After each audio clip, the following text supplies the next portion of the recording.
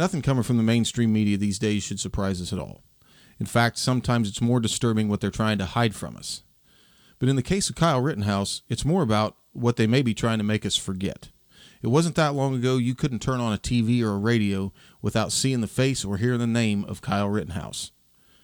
Roughly 6 months ago, his trial ended, a jury of his peers delivered a verdict, and since that time the media has pretty much memory-holed the whole idea, the whole trial, the whole aftermath, the whole hysteria. Stay tuned, and today we'll get into some of that hysteria and try to remember what happened and maybe take a look at it from an objective perspective.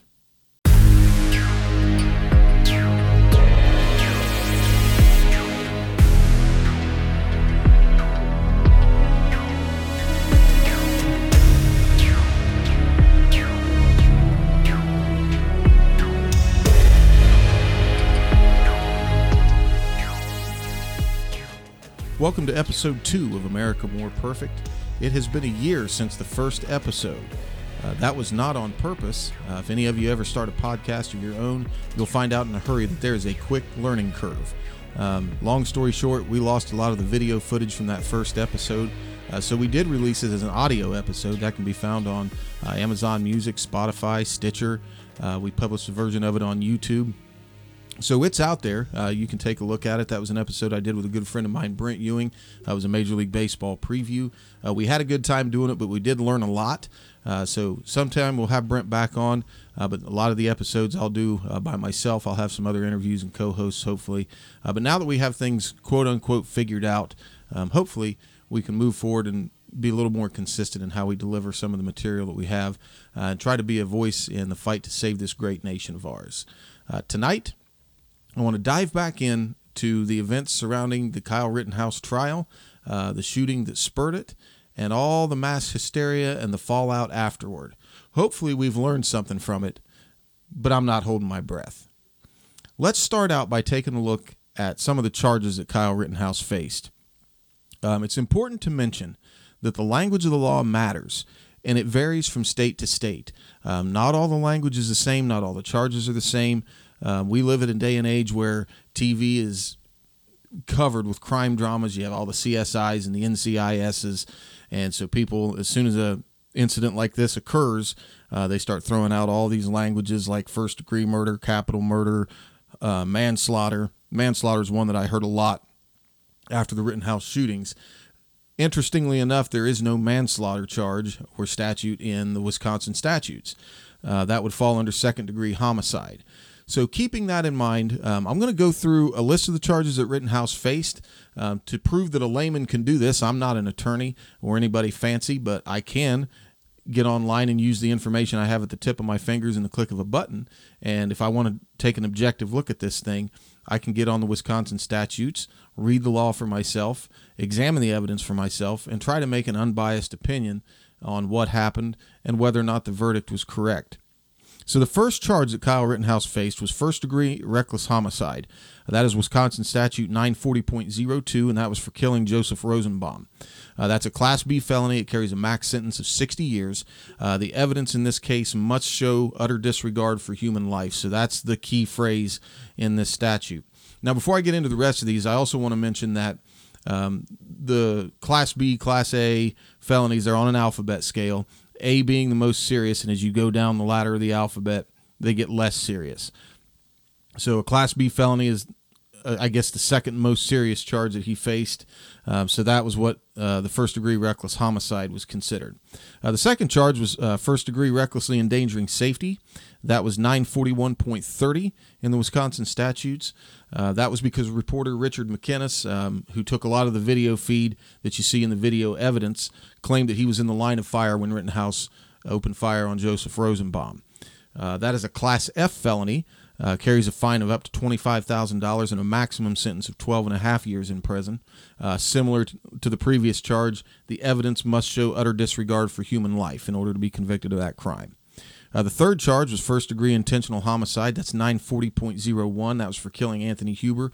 This is the most serious charge that Rittenhouse faced. That's a Class A felony that carries a mandatory life sentence.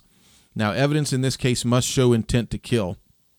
Now, another thing that we need to make sure we understand here is that intent can be mitigated by other circumstances. Intent to kill on its face with no other examination is not enough to get a conviction. We have to look at what the intent was, why the intent was there. So the intent to kill can be mitigated by some circumstances that are spelled out in the statute, one of those being that if the defendant was provoked by the victim and lost self-control, that can lessen the charge from first-degree intentional homicide to something less. Likewise, if he believed that he was in danger and that force was necessary, but that belief is found to be unreasonable, that would lessen the charge. If he believed that he was preventing a felony and the belief that he was preventing a felony is found to be unreasonable, he would still be found guilty, but of a lesser charge. Of course, if he was coerced, that would lessen the charge as well. So just intent by itself is not enough to get a conviction, and that anybody that can think logically and critically should understand that the why matters, and that's kind of what we need to look at when we're examining Kyle Rittenhouse's intent in these cases. The fourth charge was attempted first-degree intentional homicide. That's 940.01, and then if you want to look up the part where it talks about attempted crimes, that's 939.32, Section 1A. He was charged with this for shooting Gage Grosskreutz and wounding him. I'll mispronounce that name and stutter over that. I'm not going to edit it out. I'm a human being. I hope everybody appreciates that. Anyway, the first-degree intentional homicide is a Class B felony. Carries a maximum sentence of 60 years. Then the fifth charge was first-degree recklessly endangering safety. Another charge of that was 941.30. We talked about that a little bit earlier. And that was for firing at an unidentified man that tried to jump through the air and kick him in the face. That man has since been identified as Maurice Freeland. We'll talk about him later, but that's what that charge was for. And then the sixth charge was possession of a dangerous weapon by a person under the age of 18. That's Wisconsin Statute 948.60. That is a Class A misdemeanor, carries a fine of up to $10,000 and a maximum sentence of 9 months in prison. That one I thought could have and probably should have stuck. It got thrown out, but that was the sixth charge he was faced with. So those are the charges. Pay attention to those numbers. You can get on Google, search Wisconsin legal statutes, and they're all right there. If you type in Wisconsin legal statute with those statute numbers, it'll take you right to the law. You can read it for yourself. Some of the language is, of course, more explanatory there. But that's what Kyle Rittenhouse was charged with. So now that we understand the language, the key language in the law and what the evidence has to show, let's take a look at some of the evidence and the facts that were presented during the trial. Now, there is hours upon hours of footage. I did not watch the entire Kyle Rittenhouse trial. I would try to watch and keep up with key pieces of it. So that's kind of what I'm going to talk about here, some of the main points of testimony, some of the video evidence. So let's get into that, starting with Joseph Rosenbaum, who was the first individual that fell victim to Kyle Rittenhouse. And I shouldn't use the word victim. Everybody got upset because the judge refused to allow the prosecution to refer to the people that Kyle Rittenhouse killed as victims. You can have an opinion on that either way, but I understand the logic behind it because that could influence a jury and put a preconceived notion in their mind that Kyle Rittenhouse was the aggressor. The people that he killed were indeed victims. So if I refer to them as victims, I don't necessarily mean it that way. But Joseph Rosenbaum, in this case, the first piece of video evidence we find is from Richard McInnes. He was the reporter that was on the scene. He also live streamed a video earlier in the evening to his Facebook page. But this particular video I'm talking about now is the one where they're standing in a parking lot. Now, before we get into the details, I also want to mention that you can get on YouTube or just a Google search will turn up tons of these videos and some of the evidence that was used in the trial. You can watch them for yourself. I encourage you to slow them down. That's what I did to try to determine what actually happened. So I wanted to put myself in the shoes of the jury. If I'm in the jury box, what am I seeing? We use instant replay and we slow video feed down for sporting events and things much less trivial than this to try to get an accurate interpretation of what happened. So it only makes sense if you get the time, if you're a nerd like me, take some time and go watch the video, slow it down, play it in slow motion, pause it, and see some of the reactions and in the time order that these things happen, and it'll shed a little light on what might have been going through people's minds in the heat of the moment. But anyway, the first video of Joseph Rosenbaum, he and Kyle Rittenhouse are in a parking lot with some other folks, and you can't really hear a whole lot of what's going on, but you see Joseph Rosenbaum throw a projectile at Kyle Rittenhouse. Now, we later find out that that was a plastic bag. Not sure if anything was in it or not. Nonetheless, Joseph Rosenbaum kind of instigated the altercation, threw a projectile at Kyle Rittenhouse, and started to move toward him, and Rittenhouse takes off running across the parking lot. Joseph Rosenbaum gives chase. As they're running, right before they disappear behind some cars from view, and that's the end of that video clip, you can hear a gunshot from another protester somewhere else. At about that time, they disappear behind vehicles. Then you hear 4 shots, which unfortunately was Kyle Rittenhouse opening fire on Joseph Rosenbaum.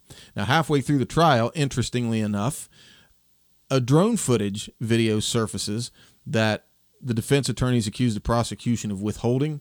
Not going to get into whether or not that was the case, but it sure seems awful funny that nobody had a chance to review that before it was presented at the trial. Turns out it really didn't show anything different from the Richard McGinnis video as far as what could have helped the prosecution. It does show a brief view of what happened as they disappeared behind the cars. What you see there is Rosenbaum is gaining on Rittenhouse. Right before they disappear behind the cars, Rittenhouse kind of turns over his shoulder and looks. Rosenbaum's still gaining, and Rittenhouse opens fire with Rosenbaum still charging at him. So that was that little piece of video with the drone footage and all that stuff. Again, go check it out. You can slow it down and see kind of what happened. Now, witness testimony in regard to the Rosenbaum incident started with Richard McGinnis. He was the first key piece that I remember seeing when I was doing the research for all of this stuff. He testified that Rosenbaum kept advancing when Rittenhouse turned around. That was confirmed by the video evidence. He described Rosenbaum as lunging, kind of with both arms out, as if grabbing at Rittenhouse's rifle. He said Rittenhouse moved the rifle to dodge Rosenbaum and then opened fire. So that was the testimony from Richard McGinnis. There was another gentleman that testified. His name was Jason Lakowski. He was a former United States Marine. He said he met Rittenhouse that night, the same night of the shooting, so he didn't know him prior. They had seen Rosenbaum earlier in the day, and he was acting very aggressive. Lakowski had told the FBI that Rosenbaum was one of the most aggressive people he encountered that night. He said he was acting belligerently and kind of false-stepping, is what he referred to it as, toward other individuals in a provocative manner.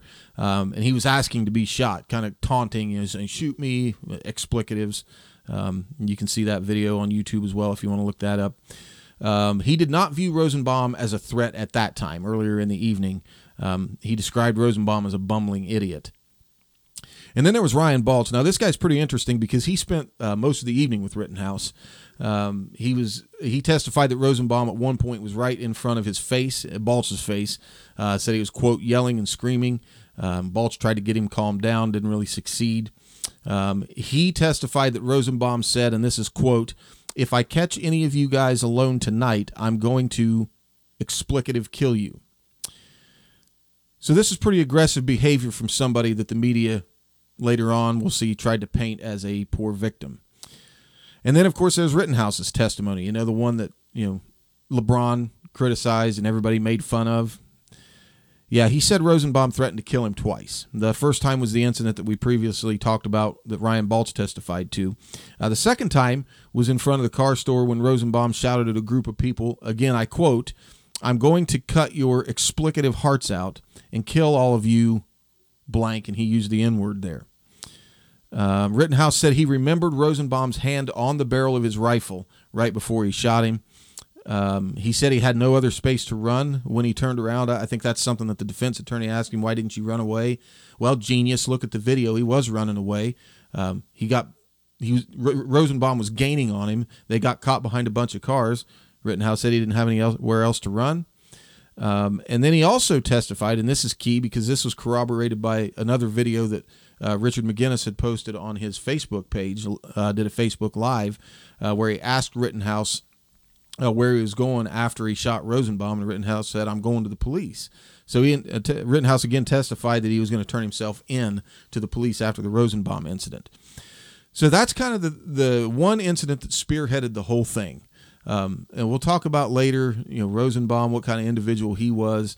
But you kind of see the picture that was painted. He was the aggressor this entire time.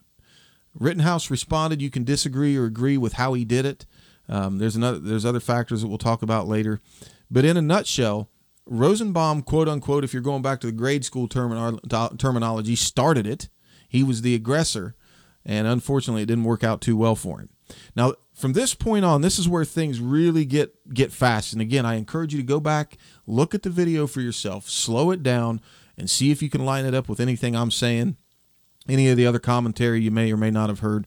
But the next interaction he has in regards to his charges is when he moves north on Sheridan Road, and for whatever reason, a mob, of course, there's people saying he shot somebody, he just shot somebody, and mob forms and starts to chase him. It speeds up really fast, and as he's running, he falls to the ground, and this is where he comes into contact with Maurice Freeland, who at the time, prior, everything the year leading up to the trial had been unidentified. But video evidence shows that Rittenhouse, he starts to run north. He's getting chased by all these people. One of the individuals catches up to him and knocks his hat off, and he falls to the ground. I couldn't tell initially watching the footage whether or not somebody actually knocked him down because there's so many bodies in the way, but it looks, after seeing a couple different angles and some different videos, it looks like he just fell. But as he falls, people start to converge on him. So he falls, and as he rolls onto his back, it looks like he moves his rifle to the ready position, but he doesn't immediately open fire. There's a little bit of space there. And then the particular video I watched out of the left-hand side of the frame, a man in a black hooded sweatshirt and light-colored jeans runs up to Rittenhouse on his right side, and it looks like he kind of jumps and tries to kick or stomp at Rittenhouse's face. And as he's coming down, Rittenhouse pulls up and fires 2 shots at that man and misses. So he missed Maurice Freeland. And again, we go right from that incident into his interaction with Anthony Huber. So as Rittenhouse is trying to recover from the incident with Maurice Freeland, Anthony Huber charges in kind of from his front. So Rittenhouse is still on his back, and Anthony Huber's charging at his front. Huber actually lunges and stabs his skateboard down at Rittenhouse's head and actually makes contact with his head, which Rittenhouse testified to later. As Rittenhouse kind of rolled onto his right side after that, Huber actually grabbed Rittenhouse's rifle, grabbed the barrel with his left hand, and pulled Rittenhouse back onto his back. And that's when Rittenhouse opened fire, just 1 shot, and he hits Huber in the chest. So Huber, you can kind of see him get up, and he stumbles off, takes a few steps, and then collapses on the ground. Immediately, again, this is so fast, immediately after that, Gage Grosskreutz is seen, and he approaches to Rittenhouse's left. He was actually less than 10 feet away, give or take, when Anthony Huber was shot.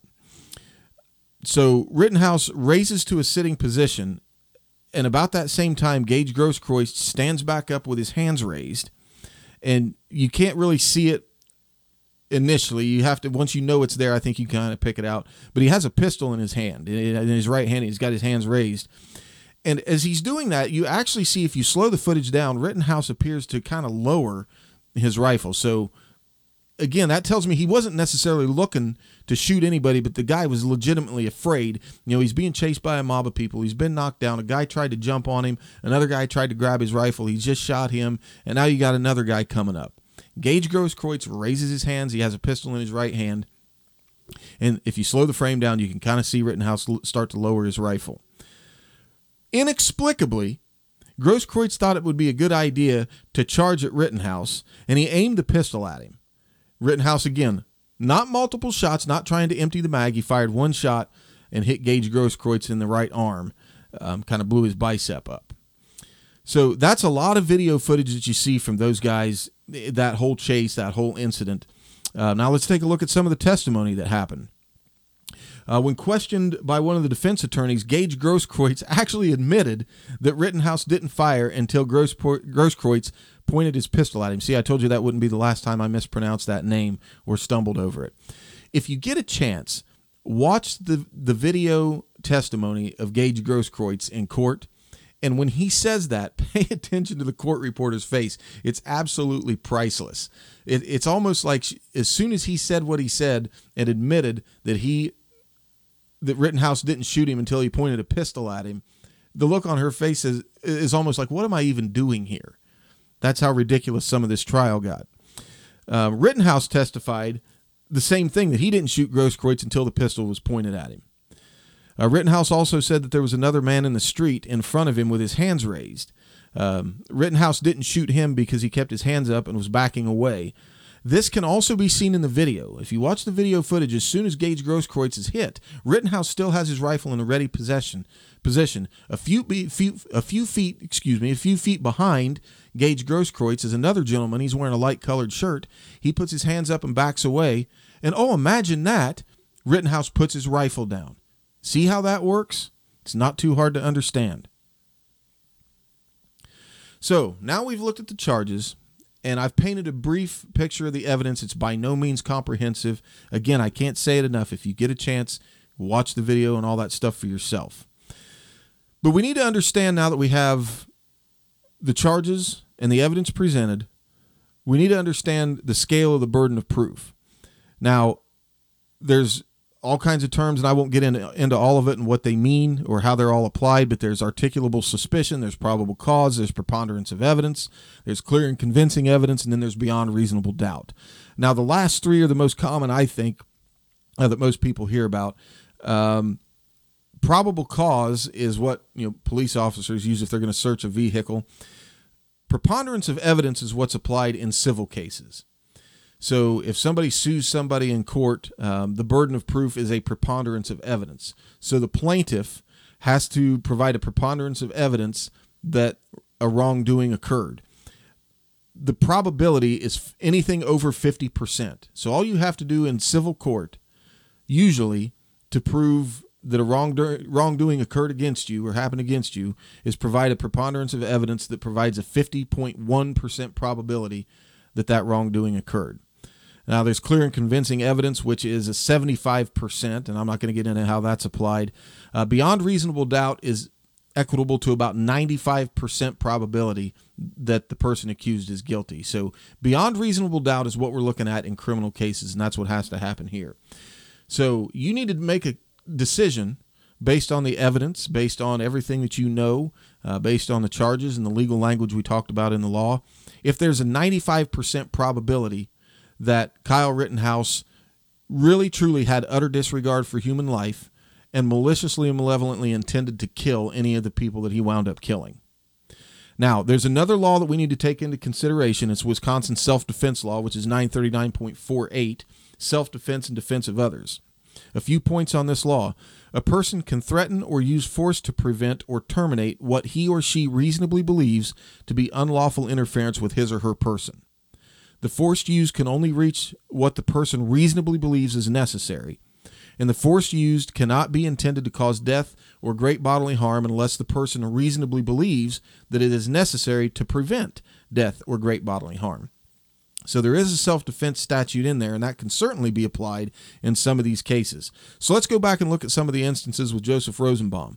There's 5 facts that provide reasonable doubt of recklessness and utter disregard for human life. So that's the language that's going to be used to convict in this particular case. Here's 5 facts that kind of blow that to pieces. First of all, Rosenbaum's threats to kill. He threatened to kill the guy. So that kind of takes away the utter disregard for human life. Rosenbaum threw a projectile at Rittenhouse. Again, it doesn't matter what it was. Rittenhouse didn't know what it was. The third fact is Rosenbaum was chasing Rittenhouse, proving that he was the aggressor. The fourth fact is that Rittenhouse actually tried to run away. He was fleeing. And then there was the random gunshot. We have to take that into consideration because even though that came from another protester, wasn't directly involved in this instance, it certainly had an effect on the people that were involved in that situation, especially Kyle Rittenhouse. If he's getting chased by a guy and here's a random gunshot, obviously that's going to heighten his adrenaline and make him more scared than he already is. So those 5 facts, I think, mitigate the utter disregard for human life, take that out of the equation, so he can't be convicted on that front. Plus, I believe that those 5 facts also support the self-defense standard of a reasonable belief that he feared for his life. Now let's move on to the unidentified attacker, well, now identified as Maurice Freeland.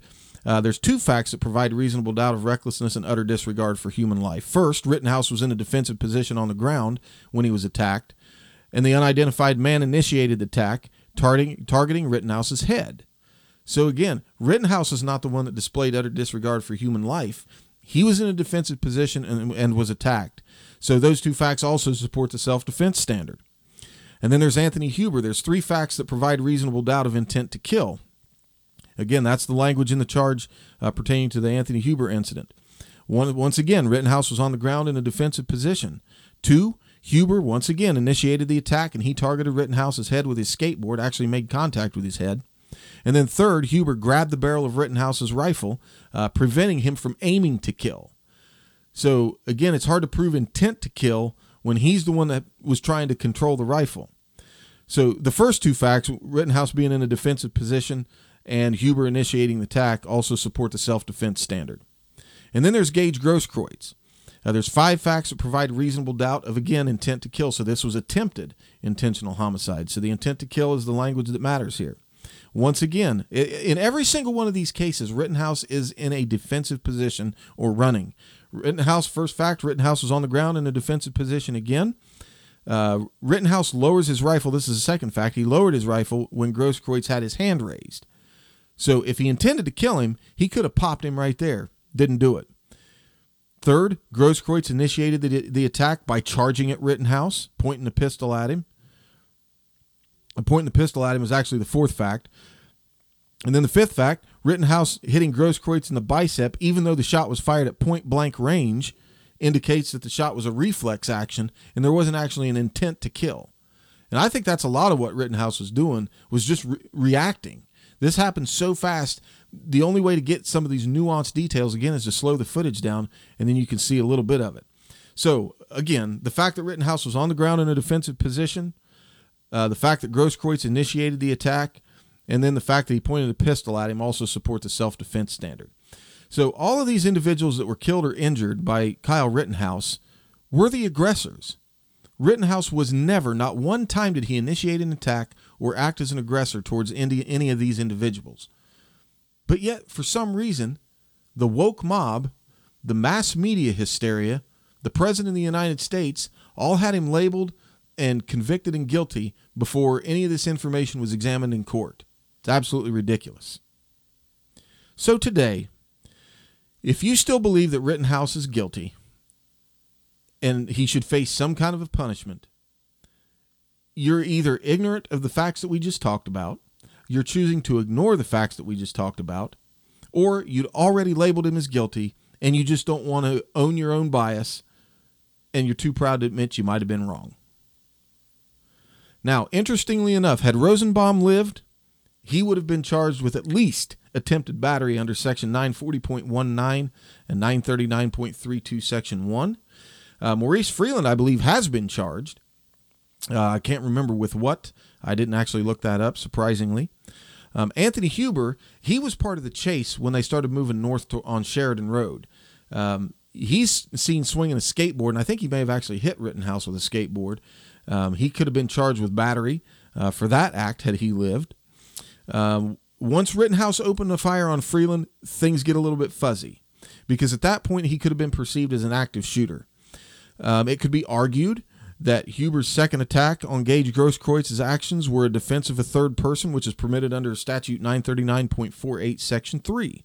So anytime something like this happens, the media instantly injects some kind of narrative, whatever they can, to try to cause division because hype sells. Fighting and drama sells, conflict sells, and that's what they do. Now, I believe that there's probably more malicious intent behind it than that, but that's a conversation for another time.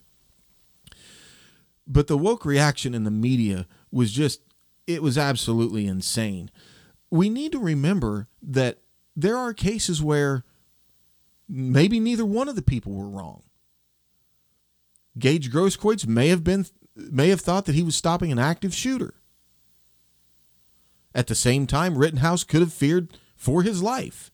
And both of those beliefs would be reasonable, so there's really no conviction or proven wrongdoing in court. But in the court of public opinion, things are different. Now, there was a local university, and I'm not going to tell you who it was. It was just the stuff that they're doing with students in the safe spaces and all this stuff. I've got to read this. I had considered whether or not to even include it, but I'm going to just because it's just too much. So this is a letter from the staff at a university that's close to where I live. Again, I'm not going to say who it was, but this is the letter that they sent to their students the day the Rittenhouse verdict was released that he was found not guilty. It's crazy. It says, Dear University community, a few hours ago, news broke on the verdict in the Kyle Rittenhouse trial. Rittenhouse is a teenager accused of killing 2 people and shooting another during unrest in Kenosha, Washington last summer. I recognize that this may be a triggering moment for many within our university community as our nation grapples with the impact the jury's decision will have on racial injustice and public safety in our country. Absolutely insanity. The Division of Diversity and Inclusion, what is this?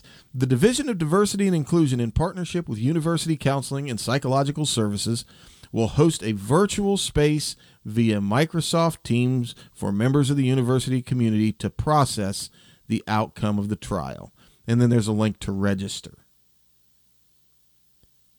Sometimes I have to sit back and wonder, am I being punked? Is this real life? Are people really this soft? This is the coddled generation that we've raised, where students can't even wrap their minds around and deal with a news item that didn't happen to go the way their preconceived, brainwashed bias led them to believe. So they need a counseling session or something like that. We got colleges starting divisions of diversity and inclusion. Get out of here. It's just so absurd. I can't get over it. No matter how many times I read that, I can't make it make sense. So that's just the tip of the iceberg. The woke mob went completely ballistic over this. The irony being that all of the people involved here, except for Maurice Freeland, were white. Race had absolutely nothing to do with it. But we'll see that facts don't matter to some of these lunatics. But part of the problem, and the reason we saw such a backlash, is whether or not we want to admit it, we are in a cold civil war. It doesn't take hardly any time for those to turn hot. Now, I'm surprised it hasn't already. Anytime you're in a war like we're in, facts don't matter. You already have a side picked. That's all there is to it. So in the media's eyes and in the woke mob's eyes, you have a white guy with a scary assault rifle. That was enough to identify him as an enemy in the war. They didn't need anything else. And that's the only way they can create a race narrative. That's why the president of the United States, of all people, is calling this guy a white supremacist. You got people saying that the verdict is an example of racial injustice. And that's the narrative. Anytime you have a white man that's found innocent in a high-impact news story now, that's going to be the narrative. Oh, it's racial injustice. And we'll talk about how they spin that here shortly. What we don't understand is what's going on is Marxism 101. It's class warfare. It's a separation of classes into oppressor and oppressed, and that's the lens that they want you to look at everything through. Nothing could be farther from the truth. That's not what we're doing in this country. It hasn't been for years. We need a diplomatic dialogue to end this. We need to stop this war with civil discourse. But the media prevents it. The elites prevent it. Big tech censorship prevents it. And that's why we see and hear the kind of stuff that we saw and heard. An example, everybody's favorite whack job over at MSNBC, Joy Reid. She said the system, quote unquote, and that's another phrase that I'm sick and tired of hearing, is the system. The system was doing what it was designed to do, which was give white men the right to inflict violence in the name of protecting property. So here she used 2 weapons in the war, violence and white men. I'm sure she was alluding to gun laws in there. So what's the problem, Joy? Is it we can actually protect property and self with violence? Or is it just the fact that a white guy did it? Of course we need to be able to protect ourselves. And if somebody's threatening or inflicting violence against us, you better believe that we should be able to act in turn. I don't know what the thought process is, or if there even is one. And then there was Rage Against the Machine, popular band. These guys sent out a social media post. This is creative. I got to give them credit for making the stretch here. But they said the claim of self-defense was the settler, quote, the settler logic of America's founding myth, that whiteness must cast itself as the victim to justify its violence against those resisting its oppression. Oh Please, cry me a river. If this isn't the most blaring example of gaslighting, I don't know what is. The woke left is the one that's in the business of casting themselves as victims. It's unbelievable. The best thing about that whole phrase that they posted was they used the word myth, because that's what they're saying is. What they're saying is absolutely a myth. That is not the founding principle or a founding principle of this country. The bottom line is that Rittenhouse refused to be a victim. And then there's the since disgraced Chris Cuomo. He had a conversation with Mark Richards, and he plainly stated in this conversation that his problem was with the laws. And he asked Richards if he was concerned with how low of a bar the law presents. Specifically, that there's no duty to retreat and that the prosecution has to prove self-defense wasn't necessary beyond a reasonable doubt. Why would that bother anybody? Cuomo must have forgotten the legal doctrine of presumption of innocence. Yes, you have to prove guilt beyond a reasonable doubt. You are innocent until proven guilty. This is a fundamental pillar of the justice system. It dates back to the Roman Empire. It's been a major part of every legal system almost in the world for the last 2,000 years. The prosecutorial bar is supposed to be high. That's what the phrase beyond reasonable doubt means. He needs to remember that the burden of proof is on the accuser. Now, those sands shift from side to side once evidence begins to be presented. But if somebody's accused of a crime, it's up to the prosecution to prove again, beyond a reasonable doubt, that they were guilty. He mentioned the concept of duty to retreat. That is absolutely asinine. If a person attacks you, by law, they've committed a crime. If they succeed, they've committed the crime. If they don't, they attempted to commit a crime, which is also a crime. A duty to retreat not only protects the assailant, but it rewards him. It rewards the assailant and shifts responsibility for the crime onto the person that's being attacked. It's nuts. It doesn't make any sense.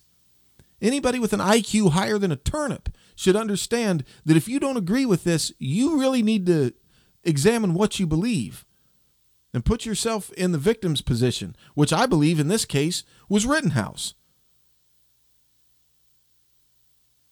Cuomo also is the same guy that earlier on CNN asked a rhetorical question and said, "Show me where protesters are supposed to be polite and peaceful." He also said that, quote, "citizens have no duty to check their outrage." Oh, I guess unless you're white and armed. Then you need to check your outrage. And furthermore, let people exercise their outrage against you. What a bunch of clowns.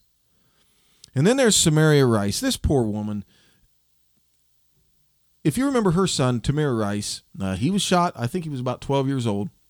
Was shot and killed by police officers because he was brandishing a toy pistol in a park. Now, we can get into, that's a whole nother case. I'm not going to dive into that. Whether or not there should have been charges doesn't matter.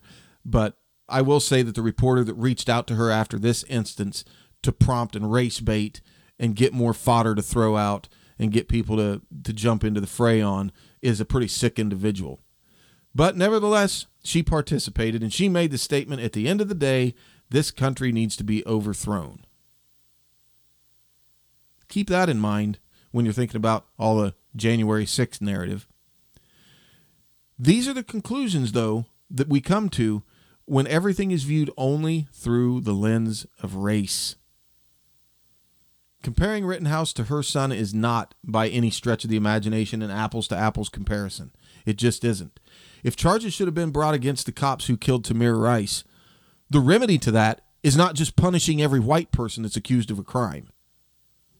Furthermore, she may want to take a look at United States Code 18, Chapter 115, Treason, Sedition, and Subversive Activities, Section 2385, advocating overthrow of the government. The government doesn't need to be overthrown. If there's a problem, that's not the solution. So you got all the woke reaction, and then there's the mass narrative that's spread in news articles and talk shows and through all these commentators. There's the vigilante narrative, accusing Kyle Rittenhouse of being a vigilante. So if we want to look at the dictionary definition of vigilante, it's a member of a self-appointed group of citizens who undertake law enforcement in their community without legal authority, typically because the legal agencies are thought to be inadequate, which in Kenosha, Wisconsin, they were pretty inadequate, and I won't get into that. But the same people that are spinning the vigilante narrative, they're all against vigilantes and people taking justice into their own hands, are the same jokers that want to defund the police. Who's going to uphold the law, and what do you think is going to happen if there's no police force or the police force becomes more inadequate? You're going to have people that, according to your definition, would fall under vigilantes. Now, notice this is only used when their side in the war, quote unquote, loses. See, Kyle Rittenhouse is found not guilty, and all of a sudden he's a vigilante. Well, what about the mob that was chasing him? What about the people that were trying to disarm him? What about the people that attacked him? Were they vigilantes? I'd say they make that definition more clear than Kyle Rittenhouse did.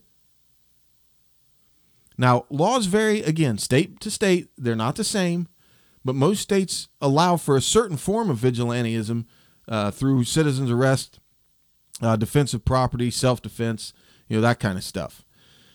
But when law enforcement is either unable to or blatantly refuses to prevent riots, the destruction of property, what's the expectation? Is it really that we all stand by and just let the cities burn?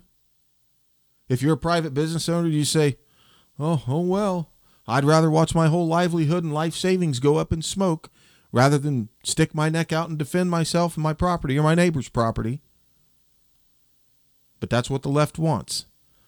When they say no justice, no peace, they don't understand justice, and the last thing they want is peace. The irony is that at no time did Rittenhouse use his weapon to take the law into his own hands. The only time he used his weapon was to defend himself. Well, then there's the narrative that imagine if Rittenhouse would have been black, insinuating that if he would have been black, he would have convicted, locked up, and the key thrown away. Well, let's take a look at the narrative that let's assume he was black. Well, first of all, the media never would have reported it. They'd never accuse a young black man who engaged in the same thing of any kind of wrongdoing. And we don't need to look very far for an example, because a few weeks after the Rittenhouse incident, there was Mr. Brooks at another town in Wisconsin that drove an SUV into a crowd of people, allegedly. He's pleaded not guilty somehow. And he killed a few of them. There was one news headline, I can't remember if it was Washington Post or another outlet, but the headline actually read that the accident was caused by an SUV. They would not even mention that it was a man, much less a black man. If it was reported, if Rittenhouse would have been black, he'd have been immediately justified as a victim of evil attacks by white men. Because again, Huber, white, Grosskreutz, white, Rosenbaum, white. If he were attacked by other black men, it wouldn't have been reported at all. The most recent data I could find directly from the FBI's website was from 2016. In 2016, there were 2,870 black homicide victims. 2,570 times the killer was also black. So, of the 2,870 black homicide victims, 89.5% of the time, the perpetrator in those crimes was also black. But we don't hear about that from the mainstream media. Then there's the well-known, we don't hear about very much, the daily black-on-black violence in big cities like Chicago, Detroit. We are being manipulated. There's no other way to describe the way the media covers this stuff. So don't give me this nonsense about, imagine if Rittenhouse would have been black. At the end of the day, we need to decide if we are really a nation of laws. You hear that phrase tossed out a lot. That's what politicians like to say. They like to say, nobody's above the law, except they are. Hillary Clinton's not in prison because she's clearly above the law. This "we're a nation of laws" was the narrative after January 6th on both sides. And at the time, I agreed with that. I think that's the right way to approach that. I'm not going to talk a lot about the January 6th incident. That might be a podcast episode for another time. But I do think that was a very, very unfortunate and a sad day in American history. But that was the phrase that we're a nation of laws, except the law is not applied equally. Politicians aren't held to an equal standard. Protesters, in this instance, sometimes aren't held to an equal standard. In the rare occasion that we do feel like the law is applied equally, then we have a problem with the law and we start demanding change for it. Example, Rittenhouse is found not guilty. Oh, there must be something wrong with the system or the law. If that's how this works, then why do we have laws in the first place? Because eventually, if this goes unchecked, it's going to turn into a less violent form of mob rule, mobocracy. This is why at least some principles of the law have to be standards that are unmovable. There are certain laws that need change. We can all go back and look at the original language in the Constitution where it talks about black folks being equal to, I think it was 1/5 of a person. Obviously, that needed to be corrected, and it has been. So there's some pieces of the law that need to be changed. Societies change, societies grow. But that doesn't mean the whole thing needs to be up for grabs. There has to be a standard or a certain set of standards that all these movable parts are anchored to. Again, conversation for another time. I am of the opinion, and I've developed the opinion, that there's no such thing as a social justice system. This whole narrative over the last few years has gotten so far out of touch with reality that I'm just tired of hearing. If you want to disengage me from a conversation, bring up the term social justice, I shut down. There is no such thing as a social justice system. We have a justice system in this country because we're social creatures. The laws and the system of justice we have in this country are designed, whether they're adequate or need improvement or not, they're designed to govern our social behavior with each other. Our justice system is a social justice system. What they're doing is hijacking the phrase social justice anytime the real justice system doesn't provide the emotional outcome that they want. The difference between the real justice system and today's modern woke definition of social justice, the new social justice system is based completely on emotion over evidence, and therefore it cannot be any kind of real justice. Social justice is just a flowery term that's used to mask attempts to circumvent the real justice system and satisfy this bloodlust for vengeance that the woke mob has every time somebody sneezes cross-eyed at somebody that's a different race. So, rather than call them social justice warriors, I'll start calling them social feelings warriors. They're like children that throw tantrums, except there's no adults around that have the intestinal fortitude to correct them. But there's plenty that are willing to support and enable them. If there are problems or injustices that need to be addressed, what are the remedies? The only solutions that I've seen from the woke involve demonizing and punishing whites. They don't address any real problems. Their reactions, riots, those have never resulted in any real change or productive progression in society, and they never will.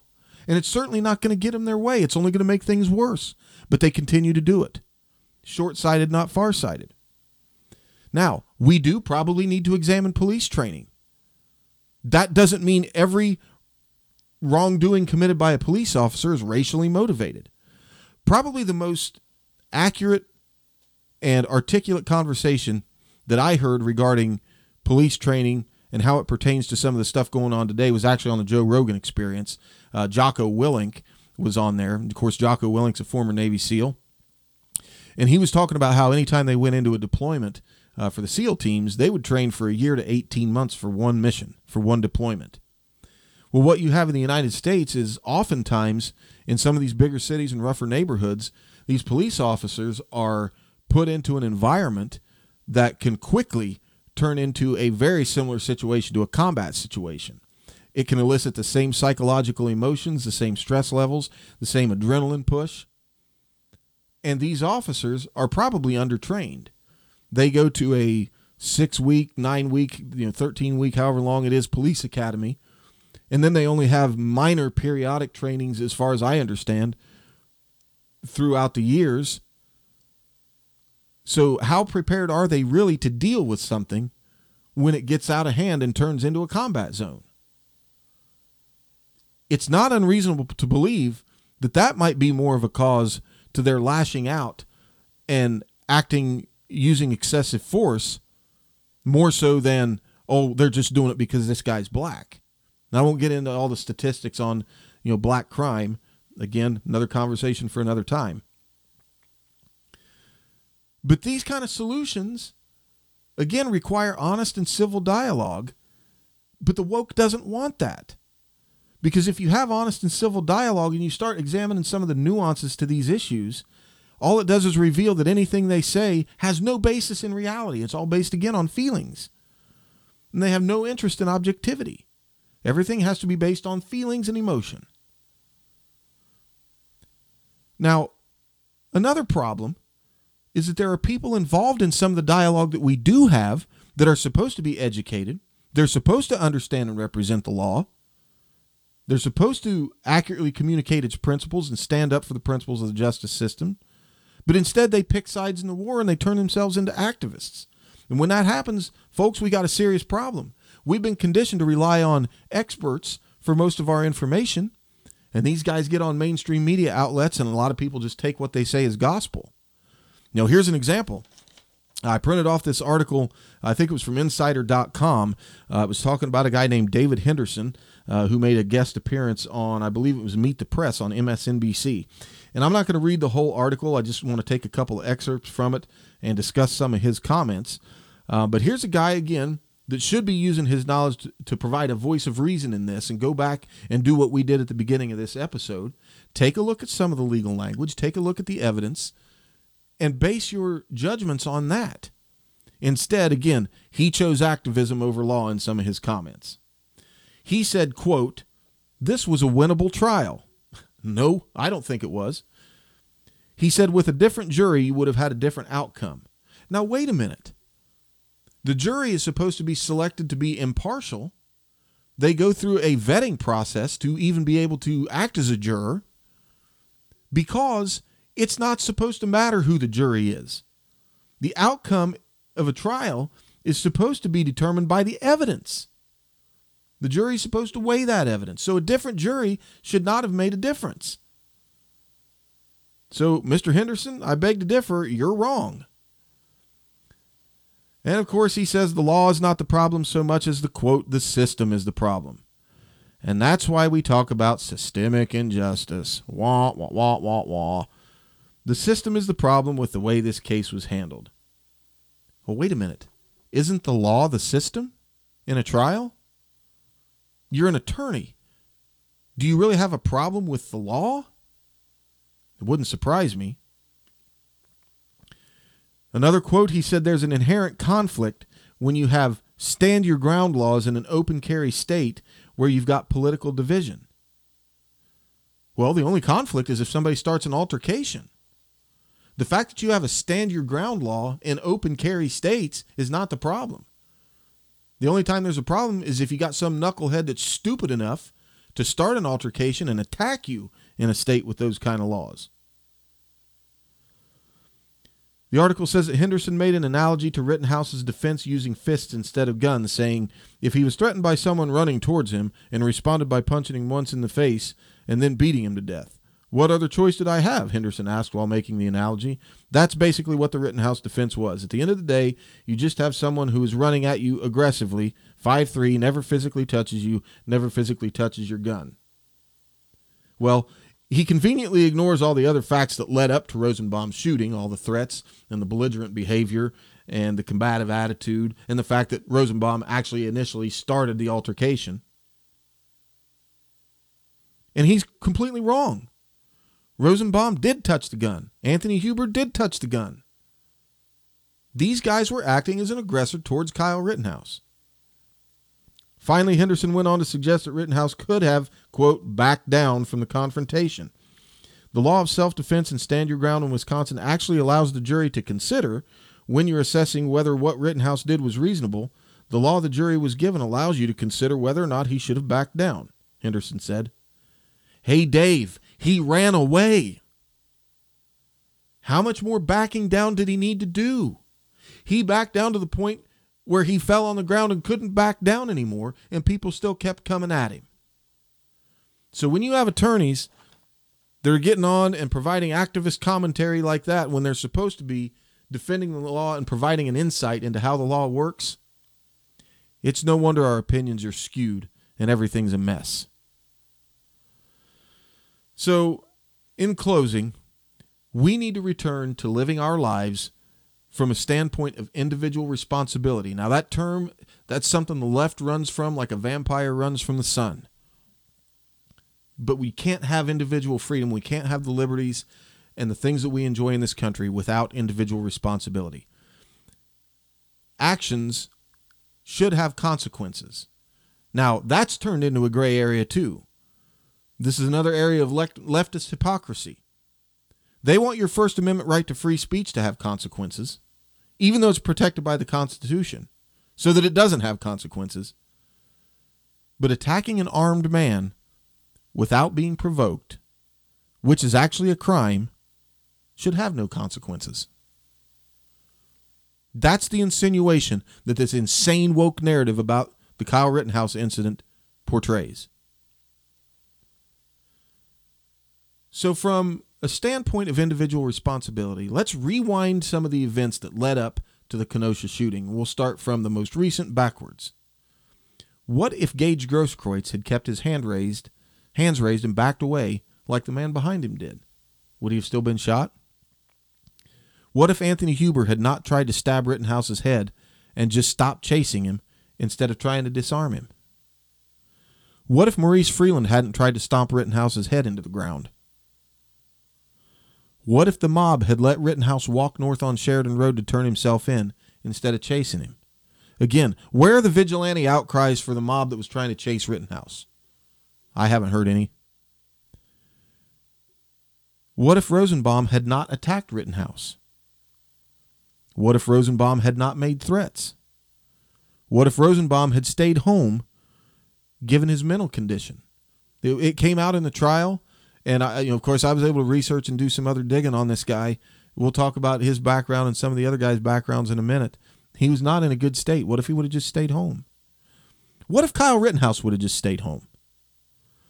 What if the mob would have just kept the peaceful protests during the day instead of turning to rioting at night? What if the police officer that shot Jacob Blake had only fired twice? Or not fired at all?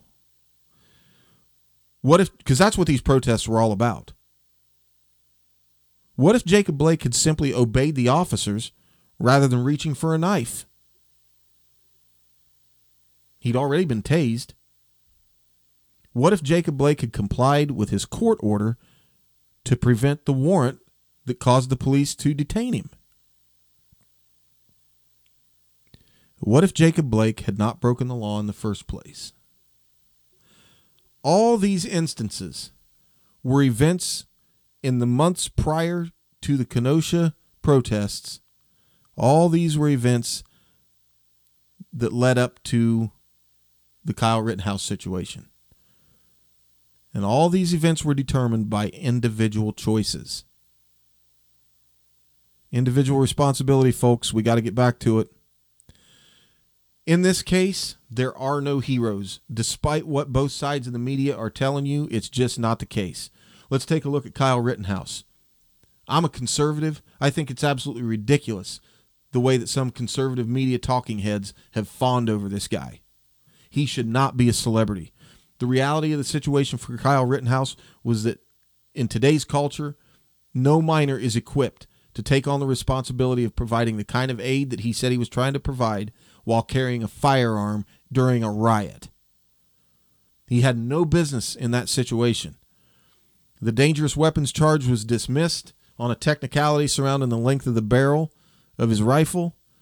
That's an example of a law that probably needs to be re-examined, because I think we could all agree that that is definitely a dangerous weapon.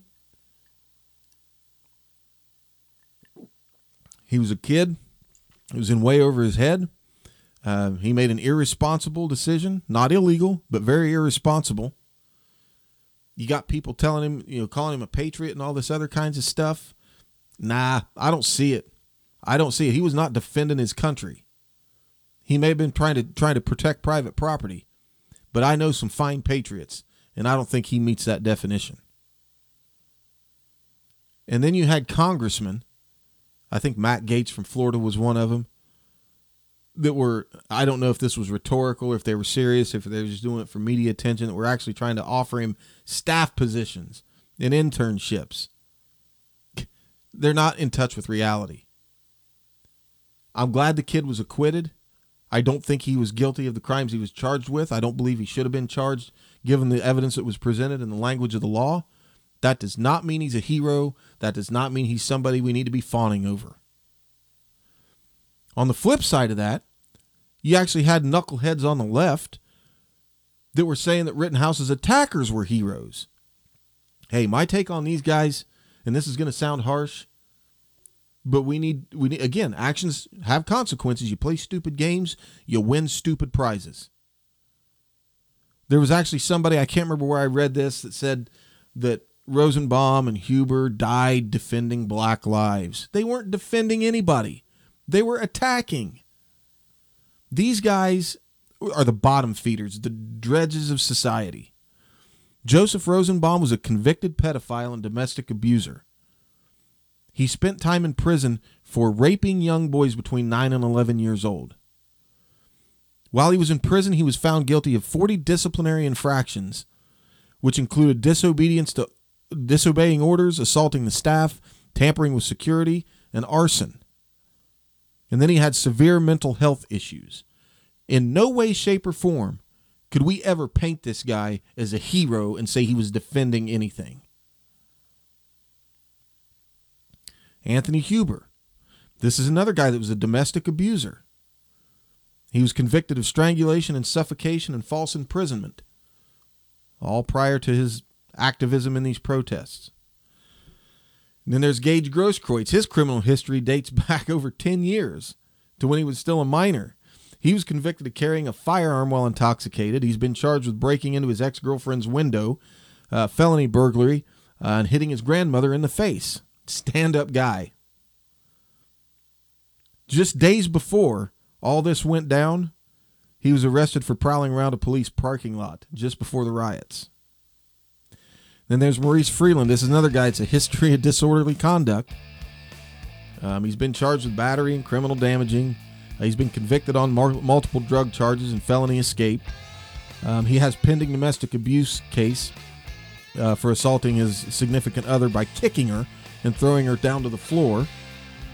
You see, all these guys are tough guys when it comes to women. These are not the type of people that we should be painting as heroes. They're not the type of people we should be naming streets after, painting murals for, building statues of. It's a dark day in this country when we're removing statues and monuments of our heroes and our founding fathers, and we're replacing them with jokers like this. In the end, justice and the law have to be the measuring stick. I finished reading Trey Gowdy's book, Doesn't Hurt to Ask. I recommend everybody read that. He gives a pretty nice description. I'm going to paraphrase it. I can't quote exactly what he said, but he gives a nice description of the justice system as it relates to the Lady of Justice statue. Most of you are familiar with that statue. It's a lady standing with a set of scales in one hand, a sword in the other, and a blindfold on. And that's a picture of how the justice system has to operate in this country. The blindfold is there to signify that we cannot make judgments based on emotion and feelings and what we see. We're blindfolded and we can only weigh the evidence as it's presented. The evidence determines guilt and innocence. And if the sword of justice has to be swung, it has to be based on that evidence and not what we see and feel. So when you're considering what went down in the Kyle Rittenhouse instance, think about that. At the end of the day, I hope Rittenhouse takes the media and all these clowns to the cleaners for all the slander he had to endure. That's it for episode 2. Hope you enjoy it. We'll look forward to getting the next one out here, hopefully in the next month or two. In the meantime, take care of each other, take care of yourselves, and God bless.